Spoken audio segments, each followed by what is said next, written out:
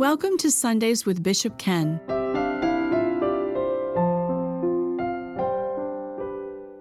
A weekly podcast brought to you by the publishers of Little Books of the Diocese of Saginaw. This Lent, we use our Sundays to learn more about the parts of the Mass and their significance to our faith life and journey. Please subscribe to the Little Books app for all of the daily Black Book reflections for Lent. Find it on your favorite app platform. We are pleased to spend this quiet time with you today.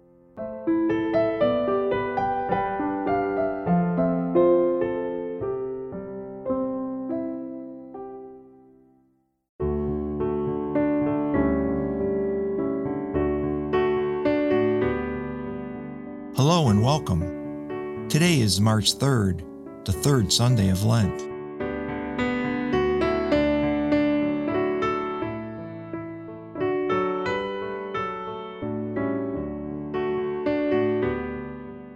Let's begin by learning about Myrtella Miner, a teacher who started a school to educate African American girls. Myrtella once uttered, "If God allows me to live, I will devote my entire life to teaching slaves." In 1815, Myrtella was born on this day to a poor farming family near Brookfield, New York. With the help of loans, she went to school and became a teacher.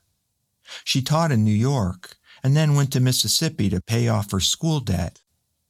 In Mississippi, Myrtella saw slavery firsthand. She asked permission to hold classes for African American girls in the community. She was refused. When illness forced her to leave Mississippi and return north, Myrtella found that freed slaves were not much better off than the slaves she had seen in Mississippi. Many were banned from public schools. With the financial aid from a Quaker philanthropist, donations of school supplies from friends, and the encouragement of Reverend Henry Beecher Stowe, whose sister Harriet wrote Uncle Tom's Cabin, Myrtella opened a school in 1851 for African American girls who wished to become teachers. Initially, Myrtella held classes in her home, but when she began receiving threats, benefactors helped her to find a more permanent and safer location. Within 5 years, 6 graduates of the Norman School for Colored Girls were teaching in schools. Myrtella Miner died December 17, 1864.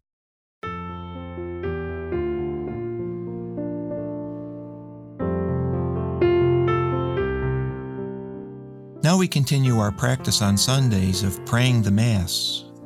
Today's focus is on the preparation of the gifts. Recall what took place at the feeding of the multitudes.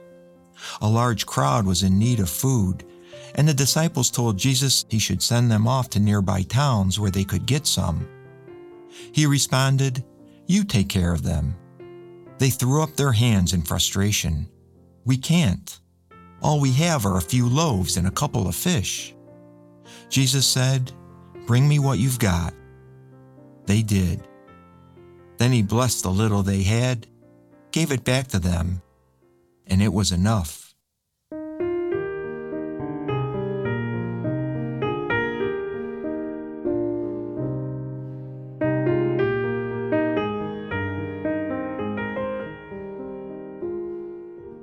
On any given day, each of us can say what the disciples said. We stand before all the needs that surround us: family, friends, job, finances, unfinished tasks, personal struggles, and say, "Lord, I don't have what it takes." The Lord says to us, "Bring me what you've got." When we do, the Lord blesses what we bring, and it is enough. The bread and wine brought forward at Mass represent our lives. We also bring forward money.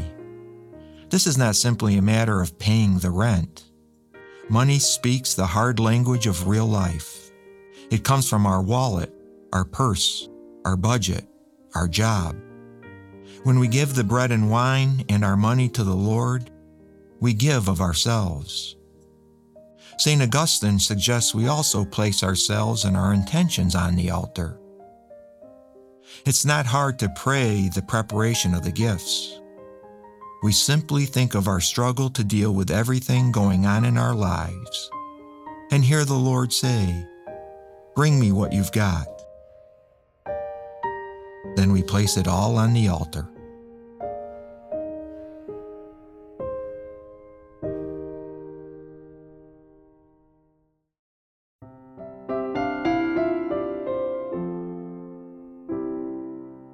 Thank you for sharing some quiet time with the Lord today. Please consider supporting this podcast by clicking the donate link. For more information and other prayer resources, go to littlebooks.org. May your day be blessed.